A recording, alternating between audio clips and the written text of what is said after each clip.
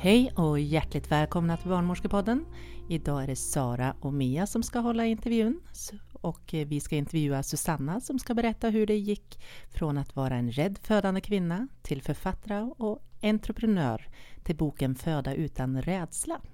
En metod som hon idag lär ut och som heter FUR. Om vi på Barnmorskepodden har förstått det hela rätt så handlar det inte bara om rädsla utan att föda i trygghet. Välkommen till Barnmorskepodden Susanna. Vad roligt att du är här med oss idag och vilken spännande ämne det ska bli. Tack. Har jag förstått det rätt genom att du när kom du egentligen i kontakt med det här själva? Var det när du var gravid och skulle föda eller när började dina tankar liksom att väckas? Alltså det är så häftigt ibland när det nästan är som att någonting väljer dig mer än att jag har valt det här arbetet eller arbetet med Föda utan rädsla. För det började precis som du sa, ung mamma, 22 år gammal, födda mitt första barn, kände mig inte ett dugg rädd. Trodde på kroppen. Mamma hade fantastiska förlossningsberättelser inspelade på Super 8-filmer som jag kollade på alla födelsedagar. Och jag kände bara, det här har alla kvinnor gjort innan mig. Det ska inte vara så stor skillnad. Och det är också en känsla av att man har ofta som födande också att barnmorskan kan ju det här på något sätt. Att det är bara att gå dit och så gör jag bara det här. Så jag läste bara positiva berättelser. Jag kände mig stark och trygg. Men ändå när jag vaknade där om min första värk, 2:30 på natten, så kände jag bara, satte mig upp i sängen och kände bara shit, vad är det här? Vad ska jag göra med det här? Den här kraften, den här smärtan. Jag hade ingen aning, jag hade aldrig hanterat sån intensitet. Så därifrån liksom, så tappade jag bort mig helt och hållet kan man säga. Jag började springa runt hemma, jag kände bara om kroppen nu är så naturlig, om det här nu är så liksom fungerande, om det här ska, varför känns det bara så här? Det gör ju bara ont. All den här meningen bara försvann rakt ut genom fönstret och min stackars sambo försökte hjälpa mig, det gick inte heller för att jag var både rädd och arg samtidigt. Så han ringde vår barnmorska. Så det var liksom där kan man säga, det började från det samtalet. Och hur jag fick hjälp. Och det var där din resa började egentligen, dit du är idag på något sätt egentligen. Från det mötet. Vad sa barnmorskan till dig då när ni ringde eller sa till din partner? Ja, hon förstod ju som tur var exakt vad jag känslomässigt befann mig. För hon sa bara, sätt luren i örat på henne, jag behöver få säga några saker.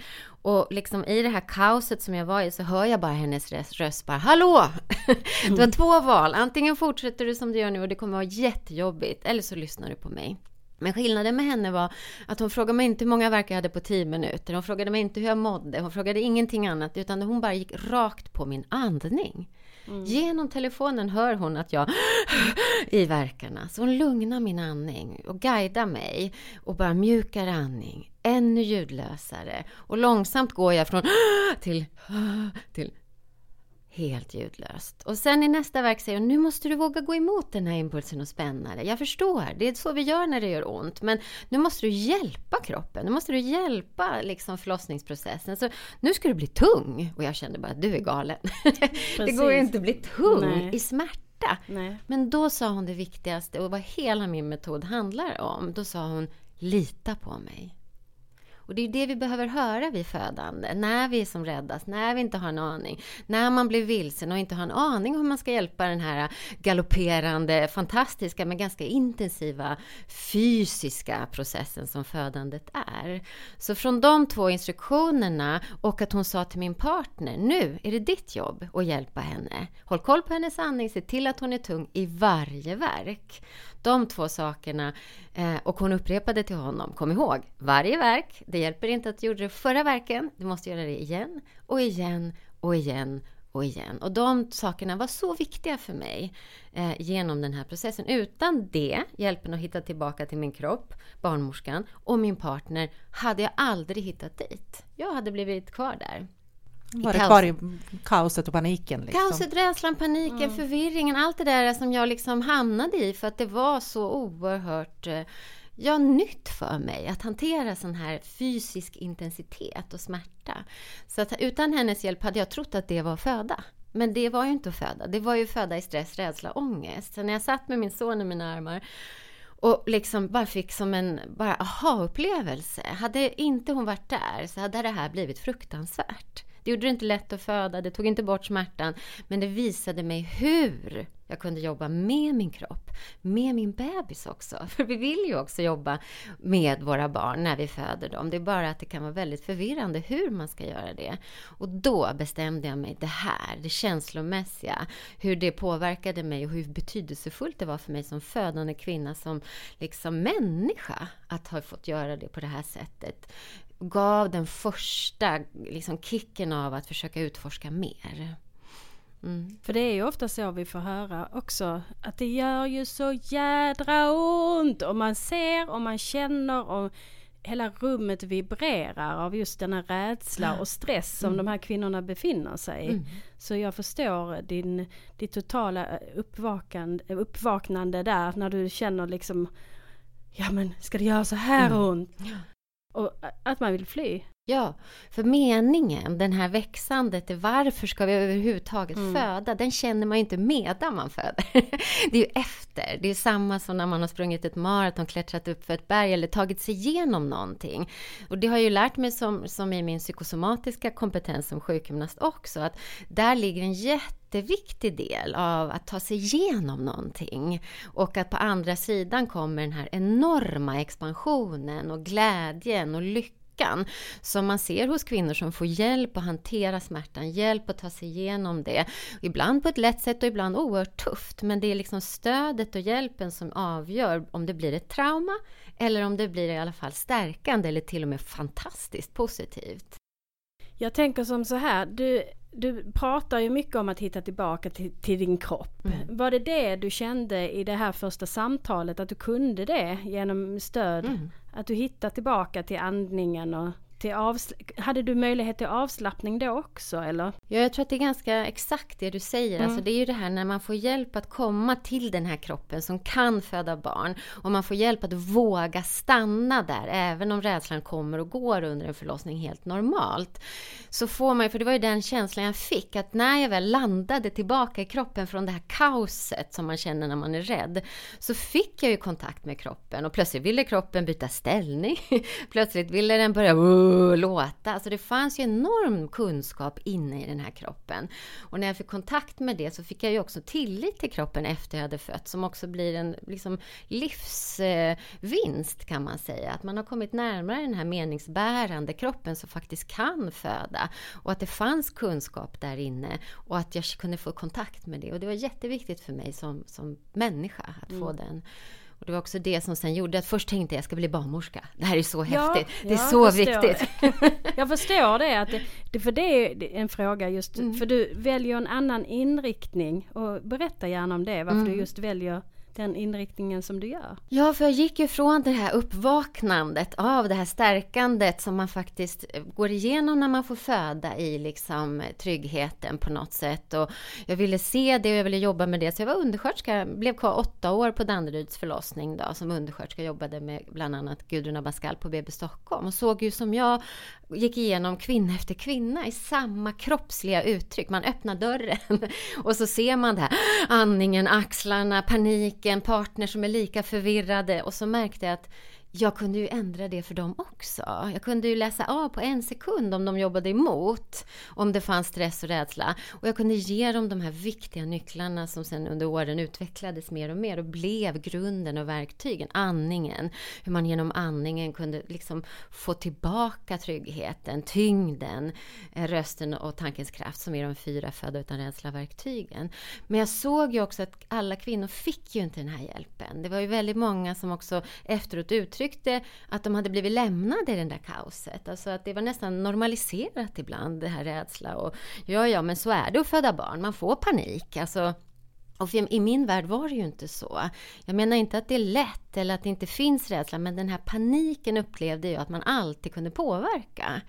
Om man bara inte gav sig som stödperson. Såklart. Ja. Vad kräver en stödperson då? Vad det krävs? Ja, att vara en stödperson. Ja, det kräver mod. Och det kräver övertygelse att ingen vill vara i stress och rädsla. Hur jäkla arg hon är. Hur mycket hon... Alltså sen kräver det såklart att man har en autonomi, en överenskommelse. Men när en kvinna är i full stress så är jag 100% säker på att hon inte vill vara där. Så först bryter jag ner det, får henne att komma tillbaka lite grann. Och därifrån kan vi skapa ett avtal. Hur gör vi så att jag inte kör över dig? Hur gör vi så att jag inte gör något du inte vill? Men det är min totala övertygelse. Så det krävs ju både som personal, framförallt för oss som jobbar med det här och har sett det så många gånger och konsekvenserna, men även som partner.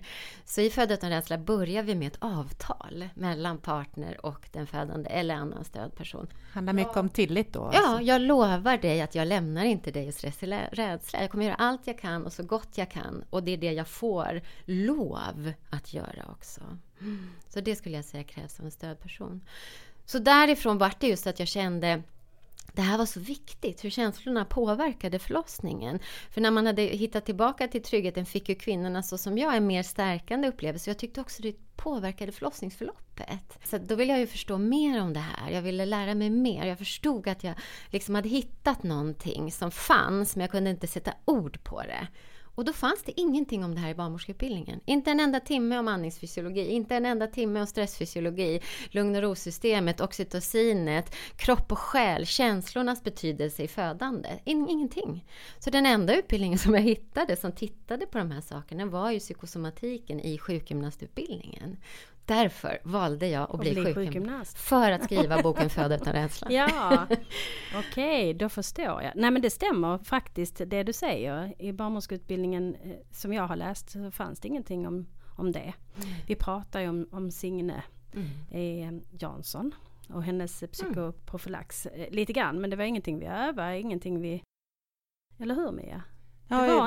Jag hade då lite psykoprofylax på min utbildning i och för sig. Du hade det? Ja, jag hade det. Jag hade 2 heldagar hade vi. Grejen är att jag är ju lite äldre än dig, Mia, så att jag har ju varit barnmorska lite längre. Så. Ja. Men psykoprofylax är ju dessutom bara en profylaxteknik. Ja. Det har ju egentligen ingenting med andningsfysiologi att göra eller stressfysiologi, utan det är en profylaxteknik som man kan använda som hantering. Absolut, men vi har läst en del om oxytocin och vilken påverkan det har på kroppen och så rent fysiologiskt. Det har vi ju fått med oss även på utbildningen jag gick. Absolut. Men det var ju inte så mycket så på det sättet. Inte på det här sättet som... Inte som du beskriver. Nej, det tycker jag tyvärr. Inte. Men vi vet ju funktionerna, vad det gör och vad som gynnas, att stress inte gynnar och den biten. Det är vi ju fullt medvetna om och det tycker jag nog ändå vi får med oss under utbildningen. Speciellt ute i det praktiska får vi mycket mer med oss. Det vi får mycket feedback på av de barnmorskor vi utbildar är att man vet ju det här. Men huret är oftast det som man inte har med sig. Vi har väldigt mycket kunskap men vi har inte huret alltid. Alltså hur tar man en kvinna ur stress och rädsla? Vilka verktyg, vilka strategier, vilken omvårdnad. Alla de här liksom viktiga nycklarna, praktiska nycklarna. Det är den lilla pusselbiten som Född utan rädsla utifrån vårdperspektivet tycks kunna ge till många, både verksamma och barnmorskestudenter. Det är hur. Hur läser jag av? Är det rädsla och stress eller är det trygghet? Okej, jag läser av rädsla. Vad gör jag då? Och hur kan jag bryta det? Jag läser av trygghet. För det är ju det som är så fantastiskt. Självklart hittar kvinnor till trygghet själva. Trygghet finns i alla. Det är bara att man behöver kunna förstå. Okej, nu är hon i trygghet. Hur skyddar vi det? Hur bibehåller vi det? Hur ger vi henne mer verktyg att när utmaningsgraden ökar så tappar hon inte bort det? Så att det är ju liksom mer en förmåga. Och det som vi jobbar mycket med, vår nya bok, Trygg förlossning mot vården, jobbar mycket med det här unika med barnmorskan. Barnmorskan är så extremt unik i sjukvården. Hon har ett ben i salutogenesen, hälsan, det som fungerar. Och ett ben i patologin, det som avviker. Men idag får vi väldigt lite träning i hur vi kan vrida på kranen av salutogenesen och skydda det normala, hålla det friska friskt och maximera den här förmågan. Så att det är ju den pusselbiten som behöver få igen ett värde för kvinnan.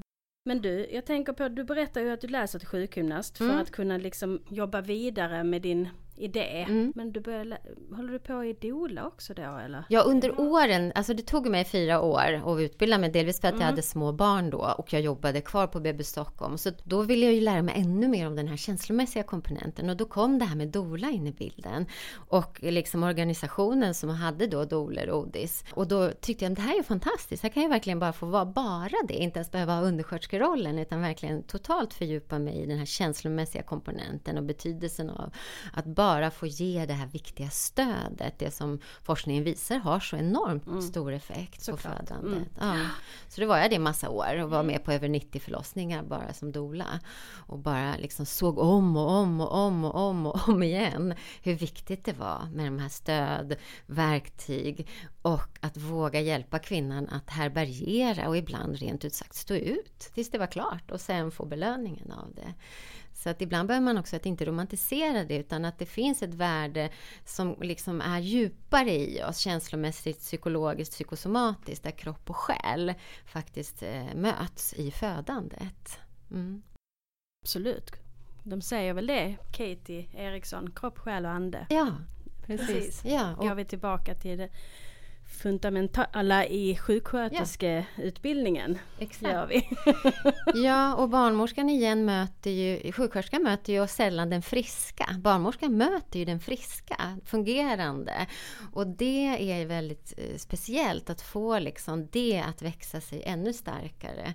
För det är inte sen är man behövande och i en sorts kris. Men det är inte en sjukdom liksom, så att det behövs ett annat förhållningssätt helt enkelt.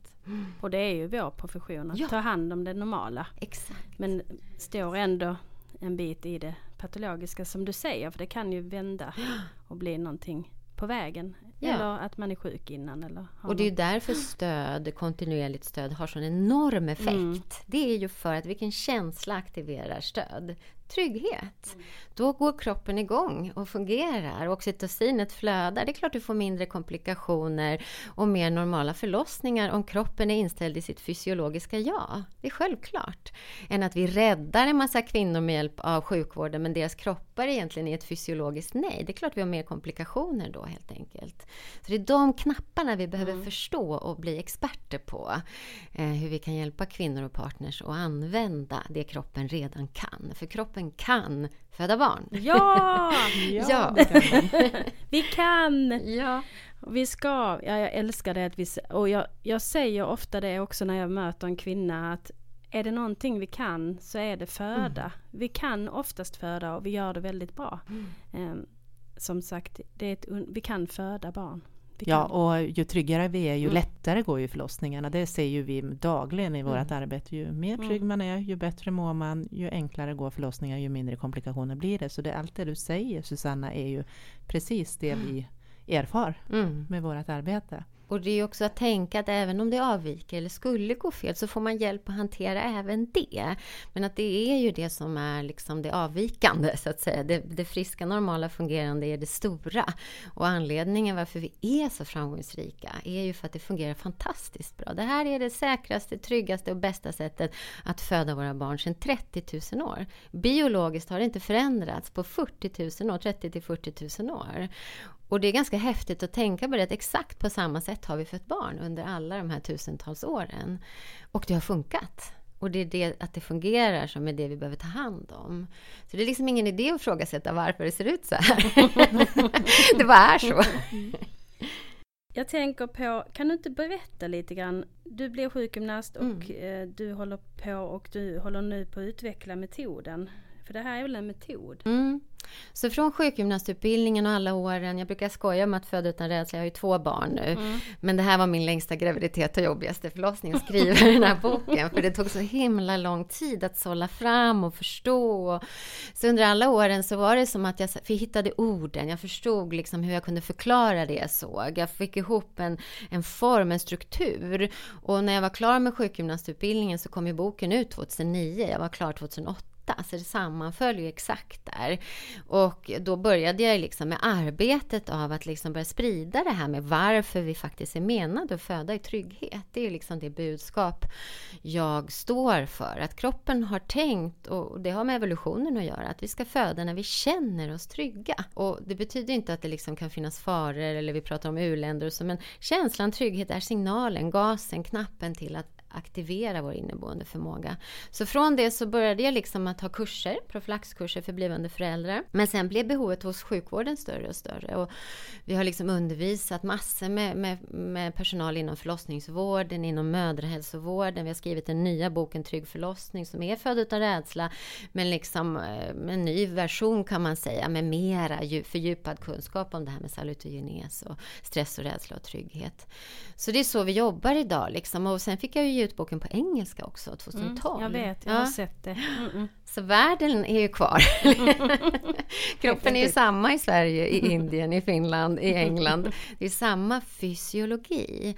Så det här är fysiologi. Sen finns det tekniker och massor med viktiga copingstrategier. Ni nämnde psykoprofylax och andra sådana här tekniker som har en viktig funktion. Men föda utan rädslas unikhet är nog att det bygger på fysiologi. Födandets fysiologi som är samma i alla kroppar. Medan coping är också beroende på vad man tror på. Alltså det sammanfaller med flera kognitiva funktioner. Och sen kan man liksom använda olika tekniker för att uppnå samma känsla av kontroll och få påverkan på stresssystemet. Du säger i boken att kroppen kan föda. Kan inte du beskriva vad du menar med det?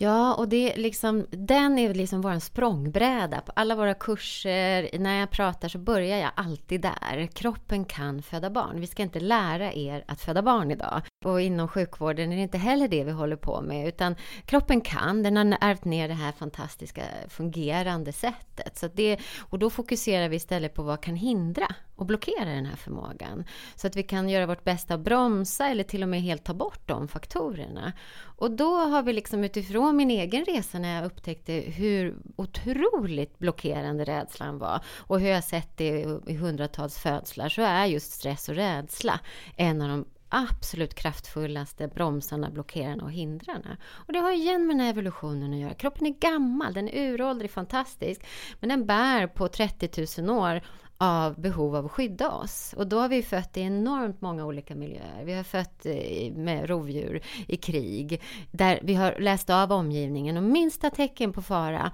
så måste kroppen bromsa, för vi ska skydda våra fantastiska bebisar. Så det ska skyddas och inte födas när det är farligt för oss. Och vi pratar om stenåldern här i Sverige och det låter så uråldrigt. Men jag träffade en hjälparbetare som berättade att på de här flyktingbåtarna, där föder inte kvinnorna för att det är jättefarligt. Så att de föder så fort de kliver i land på de här öarna i Grekland och så. Så de fick ha massa läkare och så på själva stranden, för då drog förlossningsarbetet igång direkt. Så det fyller ju fortfarande en viktig funktion för oss att rädsla är en guide. Den säger nu ska du inte föda. Men i Sverige, så som det var för mig, fast det inte är någon björn utanför dörren, så kände jag rädsla. Och då tror kroppen att det är fara. Den gör sitt uråldriga jobb. Stresssystemet aktiveras. Fight or flight mobiliseras. Tunnelseendet, adrenalinet, sluta sova, sluta äta, bara är mobiliserad och beredd. Men det är ju inte ett yttre hot längre. Det är ju ett annat hot. Och idag kan rädslan väckas hos oss som föder av en massa olika anledningar. Det kan vara som i mitt fall och för många, smärta. Jag hade tagit Alvedon varje gång jag hade ont i huvudet. Det spelar ingen roll hur många barn min farmor hade fött i en bastu i Finland. Jag hade inte hanterat det. Vi har inte ens barnsjukdomar idag. Vi får inte träna oss och ta oss igenom utmaningar och komma ut på andra sidan. Och, så att vi behöver hjälp att göra det idag. Så att, eller så kan det vara media. Det kan vara negativa berättelser. Det kan vara rädslan idag. Mycket debatter vet vi kring bristningar. Det kan vara massor med saker. Men oavsett vad som är orsaken till rädslan, så väcker rädslan samma fysiologiska stress- och överlevnadsreaktion. Och det är den vi fokuserar på. Förstår man att det är det som händer och förstår att det är oavsett orsak, om det är en björn eller rädsla för smärta, så är det det den försöker skydda oss. Och det fysiologiska nejet som det står för, du ska inte föda barn nu, är vad den här uråldriga funktionen fyller. Och då behöver vi bara förstå, okej, om det finns ett fysiologiskt nej, så finns det ett fysiologiskt ja. Precis på samma sätt. Så när ska vi föda? Jo, vi läser av omgivningen igen. Där fick jag kompetensen med sjukgymnastiken och psykosomatiken. Känslorna har en betydelse. Vi läser av omgivningen. Inga tecken uppfattas på att det är fara. Tryggheten kommer, talar om för kroppen. Nu är det säkert och stor chans till överlevnad. Och då aktiveras den här inneboende förmågan. För kroppen har valt oxytocin. Oxytocin är vårt lugn och ro, trygghets-, njutnings- och relationshormon kopplat till parasympaticus, den liksom vilosamma delen av vårt autonoma nervsystem. Varför har de valt det? Det är ju inte så vi tänker på födande, eller hur? Njutning, trygghet, kärlek, relation. Men det är det hormonet under 30 000 år. Varför? Vi ska föda barn när vi är trygga. För att det är då störst chans för överlevnad.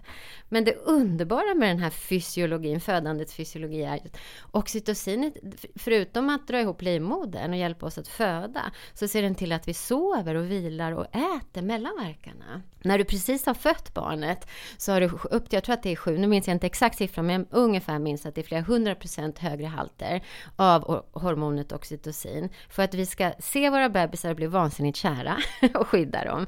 Det är oxytocinet som får sår bakom livmodern och dra ihop sig. Det är oxytocinet som driver ut mjölken och knyter an, och även med partner, mamma eller pappa, så är det liksom oxytocinet som knyter ihop hela familjen. Så den här spiralen, kranen, den har såna enorma fördelar om man får mycket hjälp att få kroppseget oxytocin under sitt förlossningsarbete. Så där behöver vi förstå gasen i födandet i tryggheten. Absolut. Ja, och då frisöndras också oxytocinet. Det gör det ju inte. Om du blir rädd så blir det ju det en spärr i den fysiologiska hormonella balansen då, för då står ju oxytocinet tillbaka, för då får man ju på sympaticus. Ja, överlevnad är alltid viktigast för människan. Ja. Så slåss de så kommer överlevnad ta över, för att det är viktigare att det överlever. Så kroppen tror att den hjälper oss, men egentligen så motarbetar vi oss själva.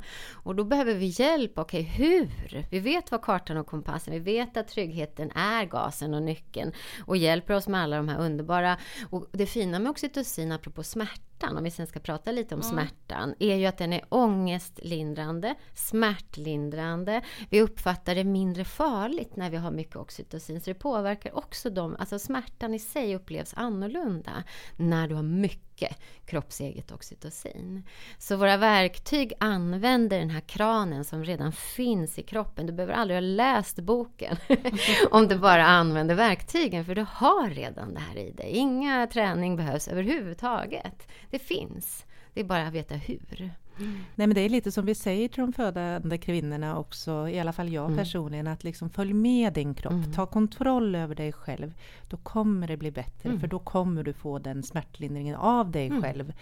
För är du här uppe och andas, exakt, då får du alla de här stresshormonerna, och de ökar på smärtan istället. Så försök att andas med mig nu, och så liksom plockar man och plockar tills man får kvinnan till att hon känner. Och just det här som du också säger, att det är så viktigt att påminna varje verk. Exakt. Inte bara stå där 2 verkar. Man måste liksom vara med i det här varje verk och sen instruera partnern som är med. Eller om man inte har en partner, att vi finns kvar i rummet, och då kan man ju bytas av undersköterska och barnmorska med det här, att liksom finnas kvar och vara kvar i det avtalet som du pratade om tidigare. Ja, men exakt så är det. Att liksom jobba med, att försöka få hitta ett sätt att jobba med sin kropp. Och det är det vi behöver förstå, att idag, det är inget konstigt att vi behöver den träningen, den guidningen, den hjälpen. Vissa kvinnor hittar dit själva. De är trygga från början, men väldigt många behöver den bron, och att få liksom en stadig fyr där borta i havet som visar vägen. Och vi jobbar mycket med det här med varje verk, liksom, att det är som fyren i havet. Man står där och blinkar om och om igen. Båten blir ju inte uttråkad på fyren när den är i stormen. Den behöver ju den hela tiden. Precis. Nej, men och samma det här med, som du sa, visualisera det här med att barnet, att man jobbar med sitt barn också, som du sa tidigare, att kan säga liksom öppna upp och släpp ner, barnet ska neråt, och ändra ställning liksom, för barnet ska rotera, att man tänker, vad är det barnet ska göra i det här, och vad gör jag i det här? Att det är så viktigt att man hela tiden följer med sig själv, sitt barn och sin kropp, att man liksom har en helhet i det. Ja, och man behöver bli påmind om det då, och då speciellt brukar vi prata om det när vi jobbar med rytmen i födandet. För födandet har en rytm, och kvinnan som föder och partner, stödperson, har ju som sin uppgift att från första verken hemma till sista verken, oavsett om man föder hemma eller föder på sjukhus, ta emot och möta och hantera de här verkarna, men också pauserna. Och det är ju de här pauserna, det här är fantastiskt. Kroppen har gjort en värstingplan här. Den har liksom packat arbetet i 60-90 sekunders långa intervaller, och sen kommer den här vilan. Men i stress och rädsla tappar man den. Och det är då kvinnor upplever att jag hade inga pauser. För pausen ägs av stressreaktionen som är extremt kraftfull och energikrävande. Så hon får inte komma ner i vila.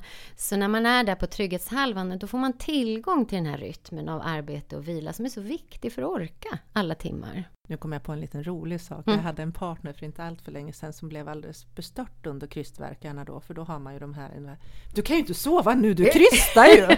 Jo, det går jättebra. Hon får så gärna sova här emellan. För att hon var så inne i sig själv och bara så fantastisk. Men hon sov mellan verkan och han tyckte det var jätteundligt. Och jaha, okej. Då får hon sova nu då alltså. Ja. Och så puttar vi på henne lite vätska däremellan liksom. Det är så fantastiskt, eller ja, det är underbart att se det här. De kan sova, de kan vila, de kan äta. De liksom är i det här kroppsliga, fysiska arbetet. Och då krävs trygghet. Vi somnar inte vare sig vi föder barn eller ligger hemma i lägenheten och tror att det är inbrott om det finns fara. Så sömnbristen har ingenting med födandet att göra, utan 100% med stressreaktionen att göra. Precis. Din teori handlar ju mycket om att man ska lära sig att hantera smärtan och inte ta bort den. Kan du förklara? Ja, alltså för mig har det mer liksom landat i just det här genom åren kanske, att det handlar, och det visar egentligen forskningen också, att det är stödet och förmågan att hantera som avgör hur du upplever det du går igenom. Och födandet innehåller ju smärta.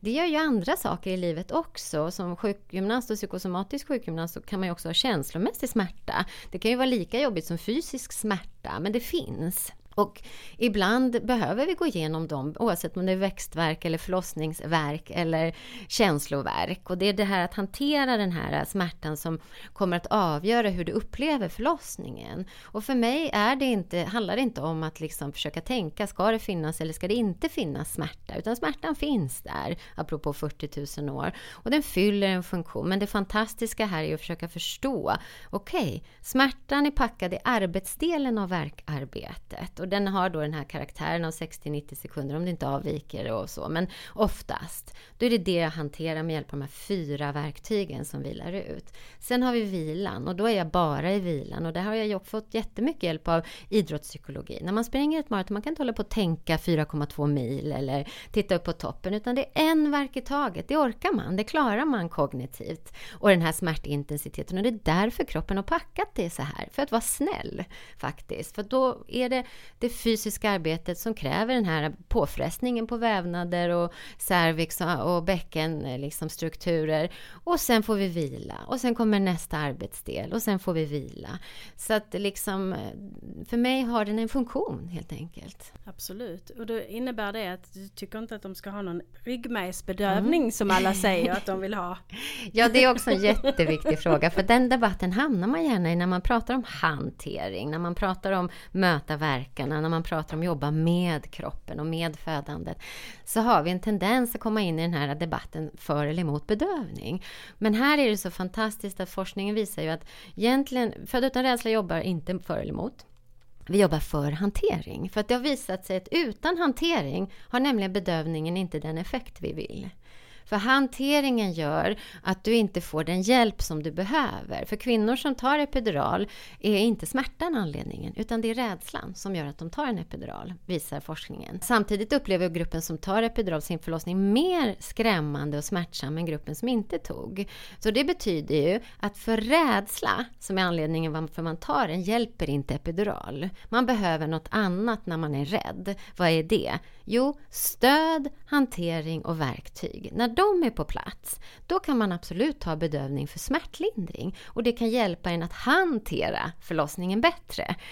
Men utan hanteringen så är man fortfarande i den här kaosartade känslan. Och trycket blir överväldigande. Man kan inte hantera någonting nästan till slut. Så det är hantering, vi pratar om 1, 2 och 3. Mellan smärtan och smärtlindringen finns smärthanteringen. Och den måste dit oavsett bedövning eller inte. Och det är det som avgör om du får en positiv upplevelse eller en stärkande upplevelse. Absolut kan bedövning addera till att hantera om det behövs. Så vi är inte för eller emot. Susanna, hur skulle du vilja beskriva hur vi hanterar den här smärtan och det här verkarbetet? Ja, alltså våra verktyg i Föd utan rädsla, FUR-verktygen, vi vet ju att tryggheten är det som talar om för kroppen att nu kan du släppa fram den här otroliga förmågan. Och vi vet att liksom hanteringen är nyckeln till en stärkande upplevelse. Och då möter man tillsammans med sin partner, vi jobbar väldigt mycket med att liksom ha den här rytmen, så partnern får en signal, nu börjar verken, det kan vara handen, det kan vara säga nu. Då börjar man jobba med uttrycket, alltså kroppsspråket för den känslan som man vill få mer av. Så det vi har valt är att hur uttrycker kroppen trygghet så att vi får mer trygghet även när vi inte känner oss trygga. För då får vi ändå aktivering av den känslan. Så att andningen, om man tittar på andningen, hur vet man om en människa är stressad och rädd? Jo, det är forcerat. Hur vet vi att den är trygg? Det är mjukt och ljudlöst. Första verktyget är andas och våga andas mjukt och ljudlöst genom hela verken. För anledningen varför man andas forcerat är inte livmoderns fysiologiska behov av syre som energikälla, utan det är den känslomässiga utmaningen. Det är därför kvinnor andas så mycket. Det andra verktyget som partner och kvinna jobbar med är just att använda musklerna. För där har vi fight or flight, hela den här käke, axlar, dra uppåt, flykten, plågorynkan, alla de här liksom uttrycken för att kroppen försöker kämpa emot. Och då är man motsatsen. Istället för mobilisera kapitulerar man. Och då använder vi de här fysiologiska känslomusklerna. Slappnar av i pannan, släpper käken, tung i axlarna, tung i rumpan och låren. Om och om igen arbetar man med de här för att leda kroppen mot trygghet. Så man använder andningen för att säga det är tryggt. Man använder musklerna för att säga det är tryggt. Och sen i slutet av förlossningen kommer ljud. Så istället för att parera den här intensitetsökningen med att börja andas igen så börjar man ljuda. För då får man med andningsfysiologin plus riktningen i födandet som är neråt. Och ljudet har också en väldigt kognitiv fin funktion, och det är att den både smärtlindrar genom att den tar bort de här negativa, för när hjärnan processar det här ljudandet så hinner man inte tänka så mycket helt enkelt. För det är ju tanken som oftast är vår fiende. Och sist men inte minst så kommer ju tankens kraft. För när man är rädd, när man har panik eller när man inte vill så vrålar man ju nej eller det går inte eller jag orkar inte. Och då väljer man att säga motsatsen och använder placebo, positiv förväntanseffekt, istället för nocebo som är negativ förväntanseffekt. Det betyder inte att man aldrig får frusta ur sig hur jobbigt det är. Men det betyder att man kan inte fastna där. Utan sen när man har fått uttrycka att jag har det tufft just nu så bör man hitta tillbaka och få hjälp att göra det. Så varje verk använder man den mjuka andningen, den tunga kroppen, det mörka ljudet. Och att våga säga det här kommer gå bra eller sin bebis namn eller ja eller någonting annat som hjälper tanken också. Målbilder är det ju många som pratar om. Och det tycker jag ofta är väldigt stärkande i själva förlossningsprocessen. Och att man säger att ja, men ni ska ju få träffas snart och ni har ju längtat så. Att man försöker, och det upplever jag väldigt positivt. Men det har väl med tankens kraft att göra, exakt. eller hur? Ja, målbilder, hänga upp bebisens mössa där framför sig. Att partnern påminner om vilket smeknamn man har på sin bebis. Oftast har de ju något smeknamn som är så fint liksom. Och självklart så som inom väldigt fysiska utmaningar ibland är det verkligen andetag för andetag också. Man är verkligen fokuserad på att hantera, för det är det vi glömmer. Det är fysiskt att föda barn. Det är ett fysiskt arbete. Det kräver en annan form av liksom strategi än till och med när vi är sjuka eller så vidare. Så att det är ett fysiskt arbete kroppen går igenom, och det är sekund för sekund, andetag för andetag mot födseln. Men vi hanterar en verk i taget, en vila i taget. Och det avslutar varje verk med en suck. också jätteviktigt för att avsluta värken och påbörja vilan. Speciellt när vi har 90 sekunder eller 60 sekunder. Då är det viktigt att få full tillgång till den här vilan för både mamma och bebis. Vi pratade om bebisen. Bebisen vilar de här, även om det för oss som föder känns som ett andetag bara. Och så here we go again. Men för bebisen är det så viktigt de här 60 sekunderna. De behöver det för att återhämta sig mellan verkarna. Ett steg närmare, en verk närmare för varje verk. Och det fina med hanteringen, tiden blir ju inte lika viktig då. En lång förlossning, förutsatt att den går långsamt framåt, behöver inte alls vara jobbig. Alltså det är jobbigt att föda barn, det är för alla. Men det behöver inte vara jobbigare. Vi hade en kvinna som gått vår kurs och hon hade fött 2 dygn, 48 timmar och skrev det var fantastiskt. Jag sov, jag åt, jag hann med, jag hanterade. Det känns jätteskönt för mig att det gick så långsamt. Så en 8 timmars eller en 4 timmars kan ju vara jätteutmanande också. Så att plötsligt blir inte tiden det viktiga. Utan att får man återhämta sig, förlossningen går fram och det finns inga andra komplikationer. Så behöver det inte gå så snabbt heller. Så det är också en fin sida av oxytocinet och lugn och ro. Absolut. Jag tänker på, du beskriver också att stödpersonen eller partner eller vad du använder för namn ska inte vara rädd för rädslan. Och det är ofta någonting som jag upplever som jobbar mycket med förlossningen, att partnern eller stödpersonen är rädd och säger till mig att ser du inte ont hon har, du måste göra någonting liksom. Och hur kan man stärka stödpersonen eller partnern att inte se att det är något farligt med den här smärtan?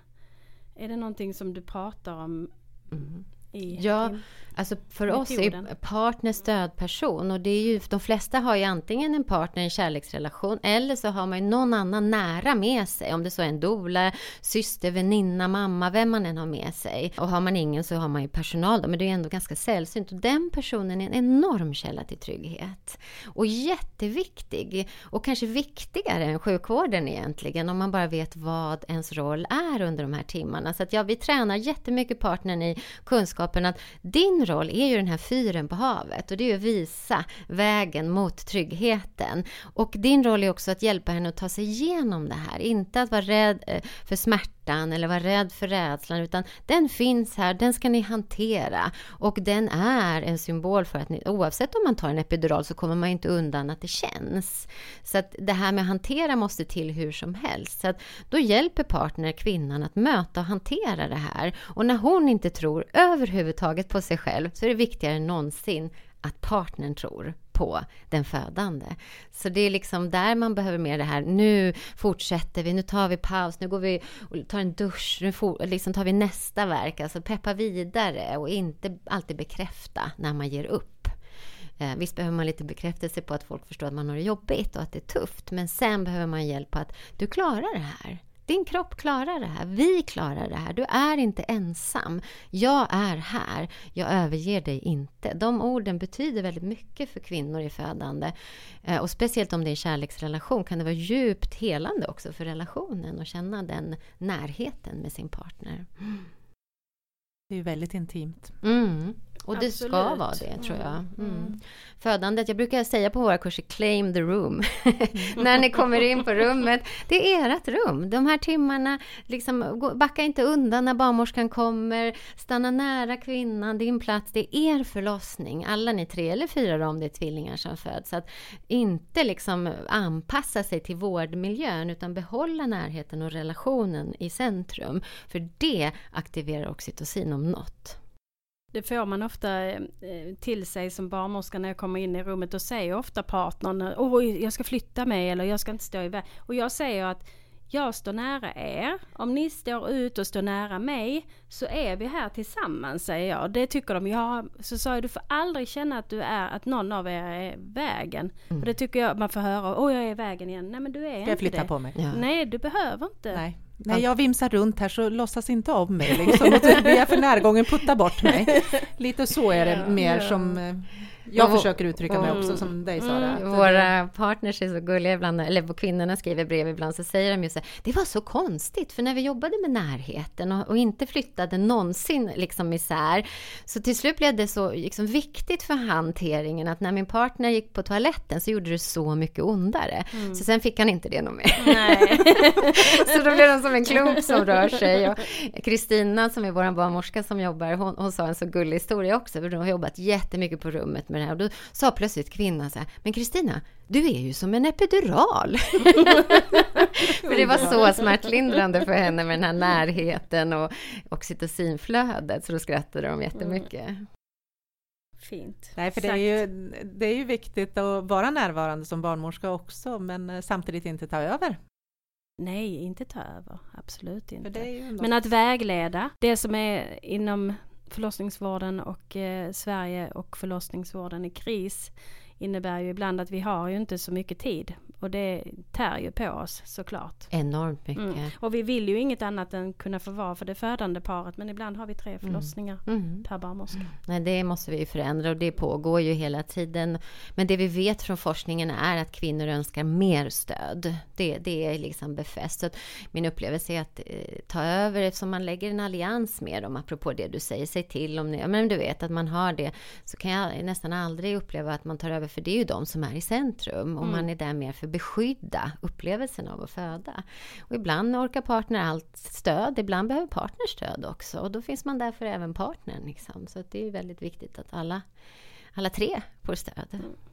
Jag tänker som så här, när är det bäst i tiden att börja med den här FUR-metoden? Är det dagen innan man ska föda eller är det samma dag? Eller? Om det är där man upptäcker metoden så är det bättre än sen. Alltså när man kan få det under förlossningen, apropå personalen som är utbildad. Men om man själv ska förbereda sig så brukar vi ändå säga så här vecka 25-26. Att man börjar och har några veckor på sig att liksom tillsammans verkligen teama ihop sig, testa verktygen, prova i verkar, liksom att få där så mellan vecka 25 och 30 någonting, tycker jag att det är en väldigt fin tid, så att det liksom, och sen håller man det levande, för att det är också en fin stund tycker jag i relation eller med den som ska vara med, om det är en annan stödperson, att få prata om förlossning, att prata, det är faktiskt det som är det viktiga. Vi snöar in på mycket saker, men jag tror på riktigt att för den födande partner är det viktigaste och mest avgörande är just att ha en hanteringsteknik, alltså att ha hanteringen med sig. Hur möter vi verkarna? Hur testar vi oss fram med att liksom skapa trygghet? Vad är viktigt för oss? Och det är det som avgör mer än, och kanske när man föder barn så bryr man sig ju inte så himla mycket om allt det där man har läst om en miljon. Nej, såklart inte. Nej. Men det är ju jättebra att ha lite teknik och verktyg att använda sig av, tänker jag. Jag tycker det är jättebra. Jo, och det får vi ju så mycket feedback på. Och liksom att det är inte konstigt att vi behöver den träningen. Och vi behöver möta oss själva och lära känna våra känslor. För det handlar inte om att bli rädd för att vara rädd. Rädsla är bara en känsla. Trygghet är en känsla. Men hur möter jag, hanterar min rädsla så att den inte tar över? Och hur kan jag känna igen och skapa mer i alla fall av tryggheten? Så att där är det ju mer normalisera. Med sjukvården pratar vi också om att inte patologisera rädsla. Man skickar choffar iväg till Aurora direkt när någon nämner ordet rädsla. Det är bara att säga, men okej, vad bra, då vet vi, du har rädsla, berätta mera. Och så möter man och hanterar det som att det är något normalt för kvinnan. Och det ser vi ju att det har en väldigt viktig funktion, att hon får berätta om det, det är normaliserat, det är liksom inget konstigt. Och så här kan du möta och hantera det. Det är väldigt likt det du sa från allra första början, hur det var för dig, den här chocken. Att det är klart, vi alla är ju rädda för saker vi aldrig har gått igenom. Exakt. En smärta vi aldrig har upplevt. En situation vi aldrig har upplevt. Det är klart man blir rädd. Det är klart att det är liksom läskigt. Det tycker vi ju alla när vi ska ut på ny mark. Exakt, och den respekten behöver vi ha, och där är rädslan en känsla som är normal, att man är, sen kan den bli mycket eller lite, men även de som har mycket, bara genom att möta och få berätta så händer väldigt mycket med dem faktiskt, och självklart också med hjälp av graviditeten och allt det här. Så normalisera, förstå att det är våra känslor, och med kartan och kompassen är att leda i varje verkkroppen mot tryggheten som talar om nu kör vi. Det är det som är grejen. Ja, man kan ju undra sådär. Det borde man kanske forska på. Att varför är 2:an så mycket? Man säger ju för att det har passerat ett barn redan, men är det att man är tryggare egentligen för att man vet vad det handlar om? Tror jag absolut har stor betydelse. Måste det ju ha. Det är att öppningsskedet kommer fortare och allting det här. Ja, man har en levd erfarenhet. Man vet. Ja, så det är kanske ett samband där. Därför behöver förstföderskan mycket stöd, och det är därför barnmorskan och undersköterskan behöver mer tid att kunna vara på rummet med partner, och speciellt med timmar och ni vet tid och allt det här, så att man får verkligen den närvaron. Så det är ett viktigt arbete och en rättighet, både tycker jag som arbetande att man orkar ge stöd, för det gör man ju inte när man är trött, men också för födande och kvinna att man känner sig trygg att jag kommer få det här stödet och hjälpen ytterligare när jag kommer in till förlossningen. Om man inte föder hemma, för då är man ju hemma. I Stockholm kan man ju föda, om man är omföderska, med 2 egna barnmorskor hemma. Och idag är ju det en väldigt lyxig variant, måste jag ändå säga. Så att det är väldigt fint att Umeå och Stockholm har det alternativet. Det är kanske det som gör att vi ska ha barn igen då, Mia. Att vi får föda hemma. Ja, just det. Ja. Testa något nytt. Ja, jag tänker har du något mer du skulle vilja delge oss eller våra lyssnare? Eller tycker du att du har fått en bra...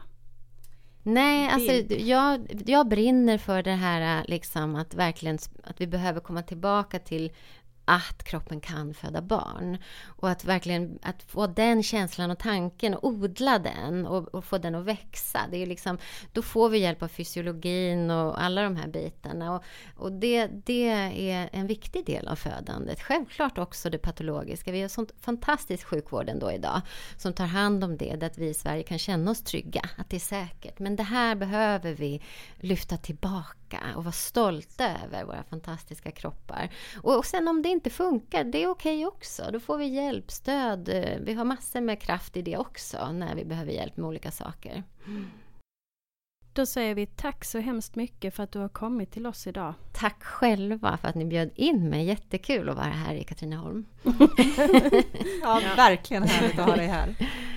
Då säger vi tack så mycket till alla idag. Och vi finns på Twitter, Instagram, Facebook. Vi söker självklart sponsorer. Och ni kan nå oss på info@barnmorskepodden.nu. Hej då! Hej då!